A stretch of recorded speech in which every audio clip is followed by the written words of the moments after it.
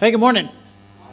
If you're new, I am Charlie, lead pastor here. Really glad that you are worshiping with us today. You've caught us in the middle of our series we do about money, very creatively named. So this is kind of what we do. We do it every year. It's really important. It is one of the most important series that we do all year. And there's three reasons it's important for us to remind ourselves of this. The reasons why we talk about this a lot. While we're a church that has made a decision as long as I've been here, that we are going to be a church that regularly talks about money. And there's three primary reasons for that. And these are kind of shape the entire nature of this particular series. And the first one is what we talked about last week. It's the number one thing that's competing for our number one priority in our lives. You know, God, we're supposed to worship God only. He's supposed to be number one. And the thing that competes the most, that distracts us most, that's looking to be number one, is our pursuit of money and influence and wealth. And so we talked about that last week, that we need to have a perspective. We need to stop doing this thing that I think a lot of us do, which is we use God to kind of help us get more money. We try to manipulate God to kind of bless us. But really, money is the driver, and we want God's help with the big thing. As opposed to what God's calling us to do, which is to use money to serve God. It's an incredible tool, right? So we talked about that last week. This week, what we're going to talk about, the second reason why we need to be talking about money, it's a huge source of anxiety for us. It's the thing that's keeping a lot of people up at night. It's the thing that's causing a lot of people a lot of stress. It's the number one thing that's kind of dividing families, breaking up marriages, stresses about money. So we got to figure out a way to do this. If it's attacking us in so many ways, we got to figure out a way to bring healing to our own hearts and to keep our families united. So that's what we're talking about today. Number three, the thing that Mark's going to be talking to us about next week, is it really is one of the two primary tools, engines, fuel, depending, you use your metaphor. One of the primary ways that God is using to make a difference in this world. Right next to our time and the gifts that we have, God is using our resources to make a difference in this world. So it's a powerful tool if we'll use it in the right way.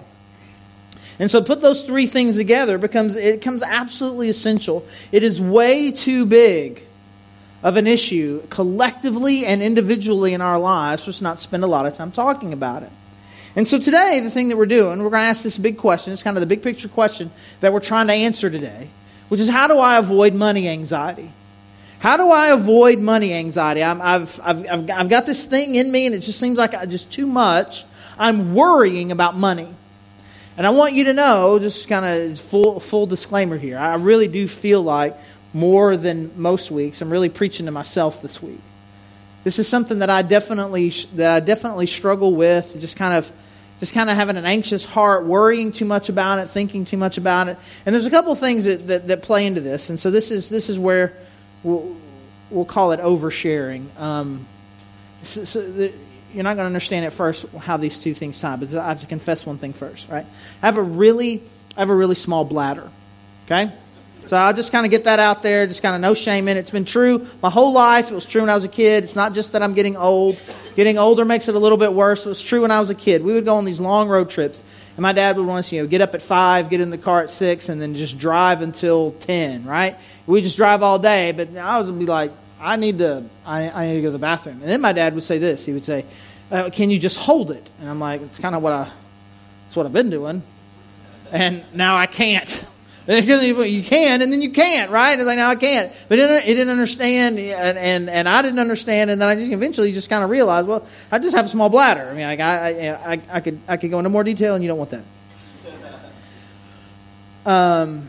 And so the problem is, my whole life, I've always had to get up at least once or sometimes twice in the middle of the night to go to the bathroom. And so you put that together with an overactive mind, and all it takes, and I battle this sometimes. Like I wake up in the middle of the night, I have to go to the bathroom. Right? It's okay. Don't think about anything. Don't think about anything. Don't think about anything. Then all of a sudden you get there, and it's like, hey, you still own that other house in Cabot, don't you? I'm like, dang it! And now my brain just kind of goes, well, man, that deficit at the church and giving, that's kind of a thing, isn't it? And like, oh. And so then now my brain is like, we're going to solve this problem. I don't know about you, but I just get real pessimistic at night, and I've never once come up with a good idea at 2:30 in the morning, right? Like, you're trying to solve a problem. There's not one idea I've ever had at 2:30 in the morning about how we're going to solve this problem that doesn't make you seem like an idiot at 7 o'clock in the morning, right? And so next thing I know, I've lost an hour's sleep, I've lost 2 hours sleep, stressing about something that is a problem that in daylight I think I have managed. I think I've got this, but this anxiety can just kind of get you. And I don't know about you. I know the percentages are that an overwhelming majority of us, on some level right now, would say that we're struggling with anxiety about money. It is a stressor.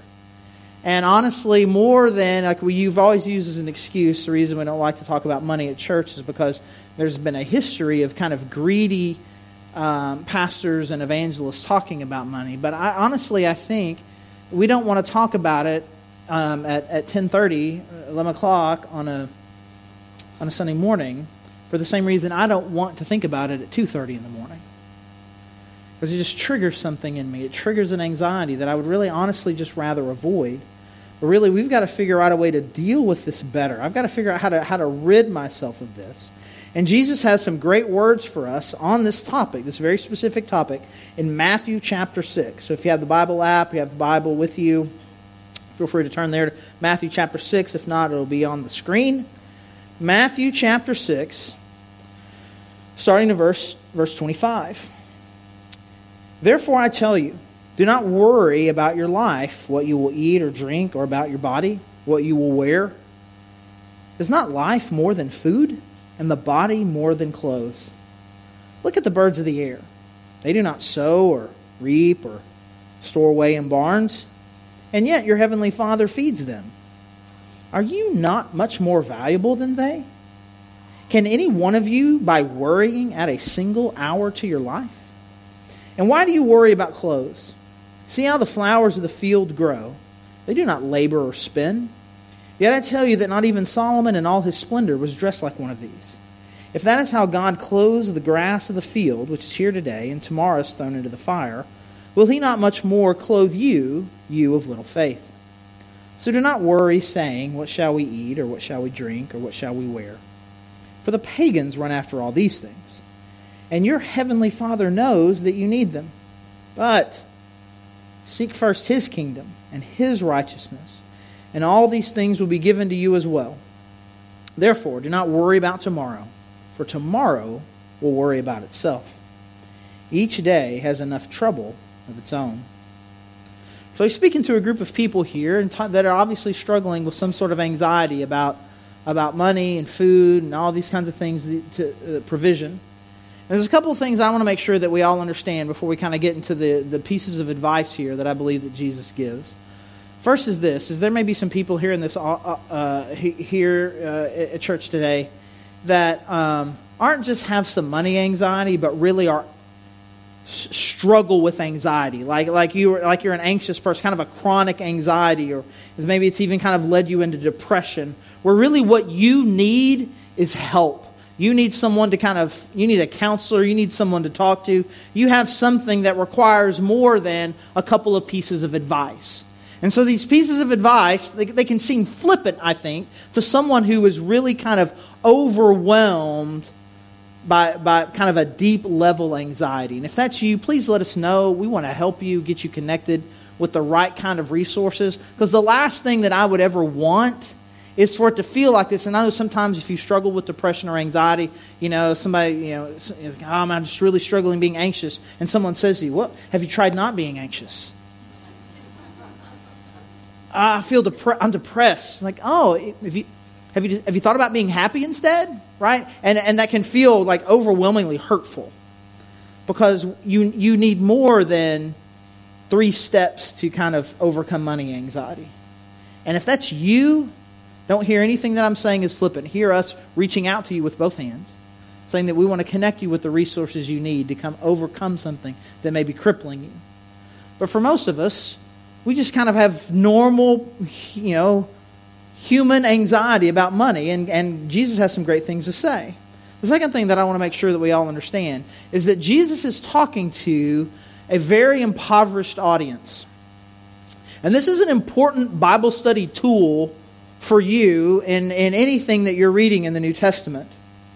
Anything that you read in the New Testament, especially for American Christians, what the application that you are drawing from this passage has to also be true for the poorest Christian in Africa. The thing that you are expecting God to do in your life needs to be the same kind of thing that He is doing for the most impoverished people living in Central America. Okay, and so we somehow can get it into our head that God owes us or wants to give us something bigger and greater than what He's wanting to do everywhere else in the world simply because we're Americans. And none of us would say that out loud, right? But we can kind of get into this trap a little bit. And really what all of this points to is that we really have a perspective problem.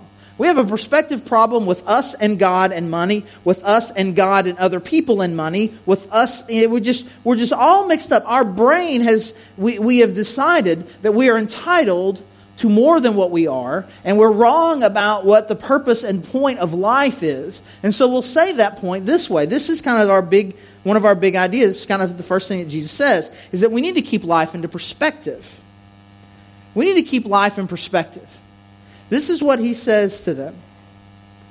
I tell you, don't worry about your life, about your drink, your body. He says this, is not life more than food? And so what He's saying to them is like, you have this idea that really the only thing that matters in life is kind of what you can eat and what you wear. And say life is so much more than that. But think about what life really is. The God of the universe created you and cares about you. The God of the universe has given you a mission and a purpose in life. God has surrounded you with incredible people to love and interact and serve. Life is so much more than stuff. And you need to be thinking about really kind of where life really is. Life is really found primarily first in God. It is found secondly in our ability to love and relate to other people. That's what Jesus said. These are the most important things in the world. Love God with all your heart, soul, mind, and strength. Love your neighbor as yourself. These are the most important things. And you're worried about stuff. Now, I just want to make sure that we've really heard what Jesus was saying. He's talking to people who maybe ate today, like they ate food today, but are worried that they're kind of day laborers.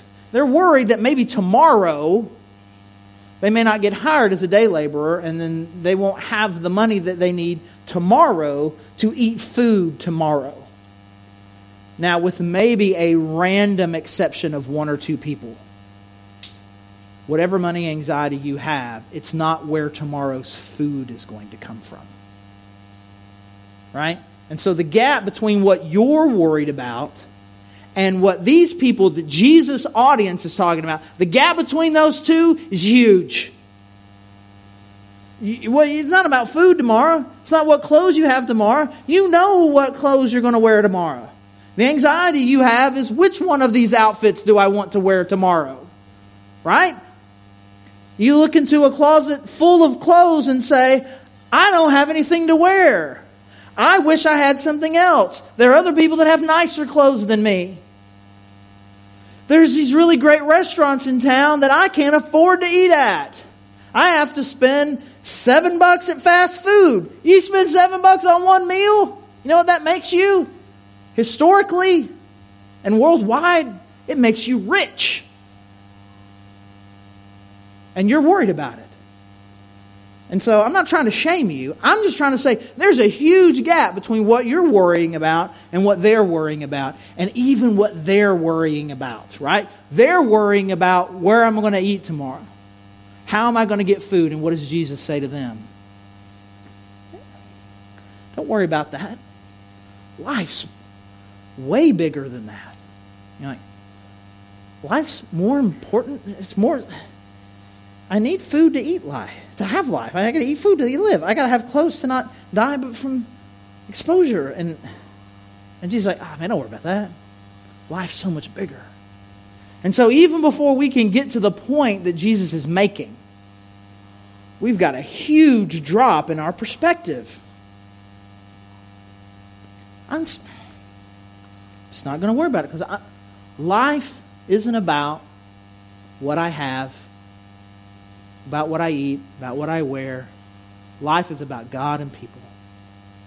And even as I'm saying this out loud and I hear the words coming out of my mouth, I think, man, how many times would I have to say this, and how long would you have to meditate on it for it to ever start to really feel like that's true? That I really could say that by comparison, what I have is irrelevant in life. That what is relevant in life is who God is in my life and the people that He's placed in my life. What I have, it just doesn't matter by comparison. It matters some. I mean, Jesus says, man, God will take care of you. He took care of the bird. The bird's fine. Grass is fine. Flowers are fine. It's all fine. So God's got you too. It's not that it's nothing. He's got it. But think about what life really is. So I recognize, man, just even saying this, it rings weird. It's kind of one of these things like maybe I agree with that. Maybe that's true. But it's going to take a while for that to really sink in, which is great. God's given us a whole lifetime to kind of put all this together. But if we're going to overcome the money anxiety that we have, we're first and foremost, we're going to have to keep our life in perspective. The second thing is this: is that we need to stay in the moment. We need to stay in the moment. There were way too many of us, man. We are living lives in the future. We're not really focused on what's going on today. We're not really living life today. It's always about what's coming tomorrow. And you could make a bigger sermon about this, well beyond money and well beyond provision. We could be thinking a lot about a lot more about not living in the moment. But specifically with money, this is what Jesus says. And again, this is one of those things that if you are dealing with like real, chronic anxiety or depression or anything like this is one of those things that could sound like what Jesus is saying is flippant, right? But it's actually a really important principle that I think that we all need to understand. Verse 27, he says this: can any one of you, by worrying, add a single hour to your life? Which is an incredible, powerful statement where he says, he's saying this: is your worrying, is it accomplishing anything? Man, if I just worry and stress about this thing enough, I'm going to live longer. In fact, what the medical profession would tell us is that the opposite is true. That the anxiety that you have is actually probably decreasing your life. It makes you, what it's doing to your heart, what it is doing to your body. It is breaking your body down. It is reducing your life, not increasing your life. But even if that weren't true, it is definitely true that you worrying today is not going to make you live 1 minute longer. So what is the point? And then he says this at the end in verse 34. Do not worry about tomorrow. Tomorrow will worry about itself. Each day has enough trouble of its own. I mean, there's some verses you read and you're like, man, I don't know if I buy into that. You have to convince me. There's some verses you read and it's like, boom! What's your counter argument to that? Each day's got plenty of trouble. You got enough to worry about today. If you want to be worried about something, worry about today. Are you being who God's called you to be today? The stress that you have today. The relationship problems you have today. Just focus on today. Just being today. Tomorrow, yeah, I'm sure there's going to be plenty of things to stress out tomorrow. But stress about these things today. And then when tomorrow's today, you can worry about those things. Focus right here. We can't let our anxiety about the future keep us from being who God has called us to be today. And what happens is that anxiety about the future and what might happen in the future pulls us away. And what God's calling us, man, you need to keep all this in perspective. Keep it all in perspective. And then you need to stay here. And I think about this for me. And again, if you've been around for a while, I apologize. And someday you will be free from the burden of me whining about this other house that we have, right? Someday you'll be free. I'll be free and you'll be free. And we'll all celebrate together, right? Okay. But if you don't know, we moved here about 7.5 years ago. And we still own the home that we lived in the town we lived in before. For a lot of that time, it's been rented. And we just recently put it back on the market. Said we're not going to rent it again. And we're just going to put it out there, and we're just going to leave it on there till it sells. And this was back in the fall, right? And it's it's been insane. It's been insane. It should have sold. The whole thing, the whole 7.5-year story is just a huge comedy of errors, where it's like a sitcom, right? I mean, it's just maybe a dark comedy. I don't know. And it's frustrating. Part of me feels like I use it so much, talk about it so much as illustration. I should be able to write it off for like tax purposes. Like I use this in my job all the time, just talking about it, right? But no, not doing it.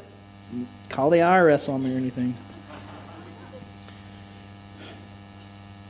I want to talk about keeping life in perspective. So this thing keeps me up at night sometimes. And then I think about it, because honestly, this sermon I feel like is for me, and God's been doing this in me over the last week.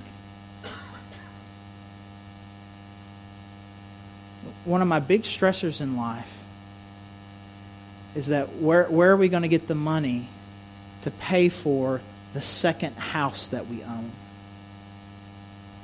I'm embarrassed to say that. It's real to me, and I don't want to pretend that it's not, and I don't want to pretend that I'm something that I'm not, that I've somehow, but I hear that and I think, dude, what is your worst case scenario? What is your worst case scenario? That you have to walk away from it, and then you still own a house, and you still have everything that you need, plus most of the things that you want, and you have this one embarrassing thing that happened to you. That is your worst case scenario. And there are people in the world struggling with so much more. The people that you're trying to love and serve are struggling with so much more than that. But it gets me. And then I can't stay in the moment.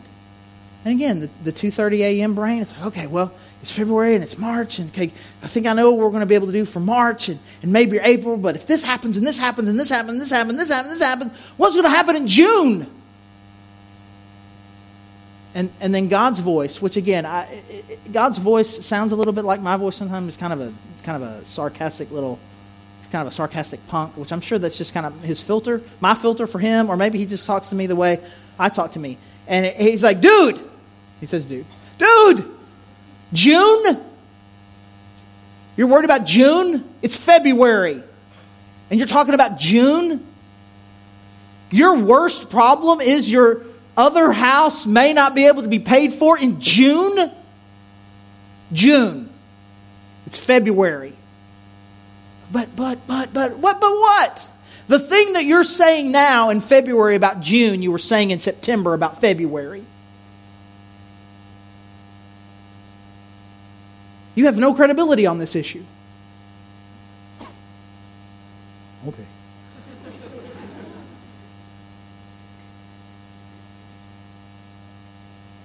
I took care of you today. Took care of you yesterday. And when tomorrow's today, I'll take care of today. And the next 10 todays, next 100 todays, next thousands of todays. Again, don't hear me say more than I am. I don't know what's going to happen with this house. I do know this. I know that the God of the universe says that He's going to take care of us. And the way that He says it is this. And it's a really powerful verse in verse 33. But seek first His kingdom and His righteousness, and all these things will be given to you as well. So simply put, He's just saying, what Jesus is saying here is, man, seek God first. But just put God first. He says, and all these things, God will take care of them. God will take care of them. If you'll just seek God first. Now, we got to make sure that we're real clear, because this is, I was thinking today that this might be the number one cross-stitch inspirational cat poster verse that people have in their homes, right? It's kind of like one of those, it's like a big one. Most people have probably heard it or seen it in a doily at their grandma's house, right? I was thinking it might be number one, and I was talking to somebody about it in between services. He's like, no, dude. As for me and my house, we will serve the Lord. I'm like, yes, this is at best number two. Okay? So we talk about that, but what is he saying? Well, we can make sure we understand this promise. This promise, because you pop this verse out, you can make it mean whatever you want it to mean. But what is his promise? His promise that all these things will be added to you. What are the things? The food and the clothes. The food and the clothes. Not the luxuries. I mean, we're stressed and frustrated that somehow God isn't providing us with all of the luxuries that we want. He's never promised that. What He has promised is that if we will keep life in the right perspective and we will stay in this moment and seek Him first, then all the things that we need, He's going to take care of. And there's plenty of other verses to talk about that God is overwhelmingly blessing you. But the peace is going to come. It's like, I know that God is going to take care of everything that I need. If I'll just stay in this moment, I'll keep my life in perspective. And it says, I'll seek Him first. And how does He say that? Seek Him first. He says, seek first His kingdom and His righteousness. And one of the things I try to have a good radar for is overly churchy phrases found in the Bible that we say that we know what they mean and we don't really know what they mean. It's like, guys, you need to seek first the kingdom. Oh, yeah, okay. And His righteousness, yeah. Well, I don't know what that means. I don't know what that means. It sounds good to yell it. Preacher voice. I don't know what it means. What does it mean to seek first His kingdom and His righteousness? Let's just say it this way. We'll just say it this way. His mission and His character. He has a mission and a purpose for your life. And I'm going to make that my top priority. I'm going to make it my top priority to live out His purpose for my life. Not my purpose for my life, His purpose for my life. I'm going to make that first.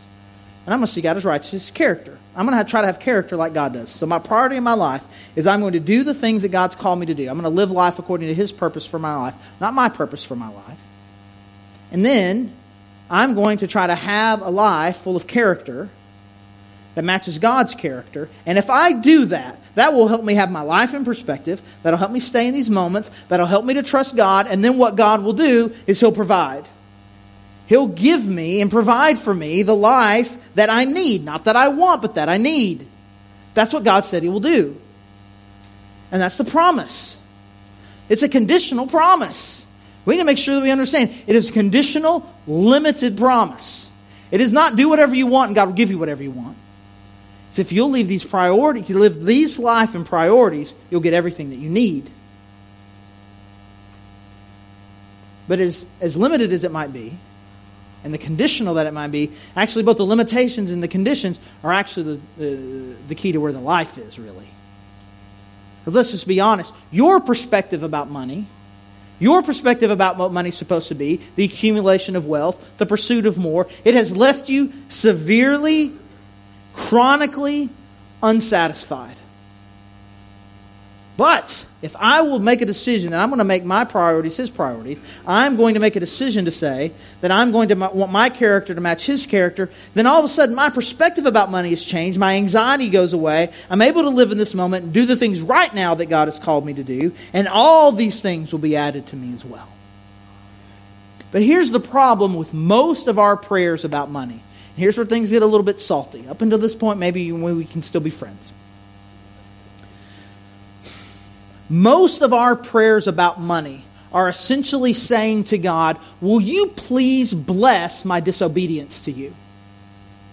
I'm not living a life in accordance with your priorities. I am certainly not using the money that you have given me according to your priorities. I am not giving the way that I'm supposed to. I'm not being generous the way that I'm supposed to. I'm not managing my money the way that you're supposed to. I'm doing everything wrong with my money. I'm living well outside of your plan for my life, but will you come bless me anyway? I want you to bless my disobedience. I don't know what you think about God, but that is not one of His top prayers He's looking to answer.